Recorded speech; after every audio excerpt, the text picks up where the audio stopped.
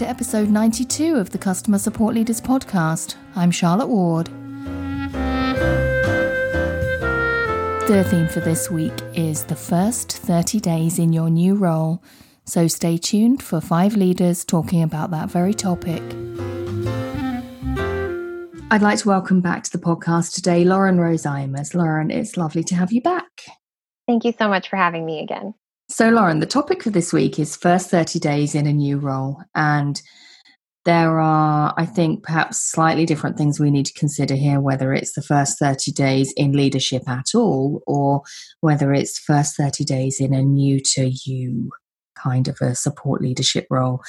I think the key thing to do is listen. Be a sponge, listen, absorb as much as you can if you are in a completely new ecosystem. Because of course you need to figure out who you're going to be reporting to, who is reporting to you, who is your team, existing issues yet to be seen or solved. I mean, there are just so many things when moving into just a new place that I think the first 30 days, the best thing you can return to is to listen. If you are already in an organization and let's say you're promoted from within, I think listening is also an important piece because your issues and what problems you're going to be solving for are going to be different in a different role.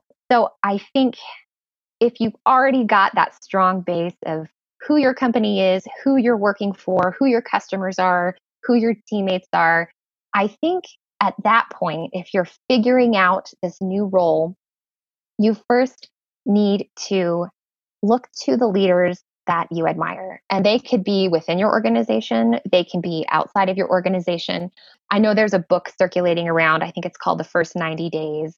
I read it and it had some great pieces of advice, but it also seemed like very cutthroat. Find your allies and figure out who you can and who you cannot trust. And I kind of want to wipe that from the board. And let's just assume that you have accepted a position or you are working for a company that you truly like, and there aren't people that you have to watch out for. But I think looking at the leaders who you want to grow into, the skill set that you want to aspire to, I think these are great things to start to look at in those first 30 days. Maybe it's how you run your meetings. Maybe you've never run a meeting before. So I would say, reach out to the leader that you admire and ask them how they run their meetings. Maybe it's how your workflow works for the day. Are you going to be someone who time boxes? These are different kinds of workflows and ways that you can kind of try on in that first 30 days and see if that works for you. I know there's also a school of thought saying, well, you have to get some quick wins in by that 30-day mark. Like you've got to put some new initiatives in play and have some quick wins to get people on your team. I don't know what you feel about how you feel about that, Charlotte. Yeah, I think the basic advice, the listen advice is really, really crucial. And actually, I'm a doer by nature. And I think that I struggle whenever I step into a role to want to do things really quickly. And I just want to pick up the hammer and start fixing things, right?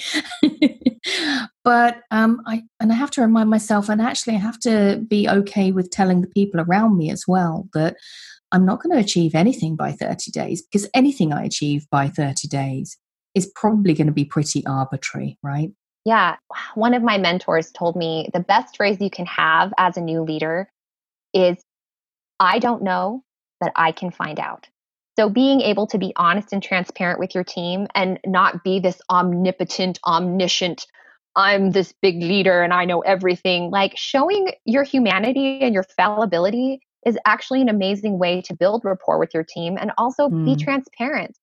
So saying, I don't know, but I can find out is an amazing way for you to impart that. The second piece to that, though, is you better follow through. You better find out. You better figure things out, right? I was once asked, what would I tell my former self on day one? What did I wish I knew back then? And I said, if I had the opportunity, I thought about all the day ones, particularly that I've had in my career in new roles. And the single piece of advice that I felt I could distill it to was, nothing is as simple as it seems right now. because you don't know everything. You're gonna, in any organization, you are going to uncover problems, and you're going to uncover egos, and you're going to uncover relationship issues with your peers, or your boss or your team or whatever, and they're all complications that you can't see on day one. And frankly, you're lucky if you uncover some of those over the first 30 days, I think, even with all that listening. So that's my kind of biggest thing is, nothing is ever as simple as it seems at the start.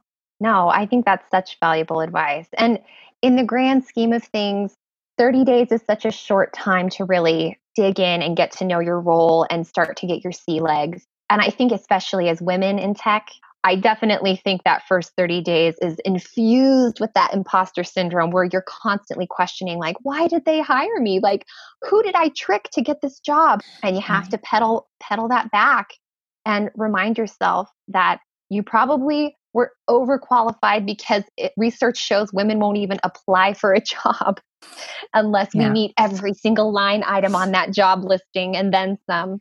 So I think the imposter syndrome, you're going to have to just make friends with it and say, hey, you're going to be sitting co-pilot on this journey with me. And then before you know it, you're going to be on this journey by yourself. That imposter syndrome will fall away. I can't promise it's going to happen in that first 30 days, though. That's it for today. Go to customersupportleaders.com/92 for the show notes, and I'll see you next time.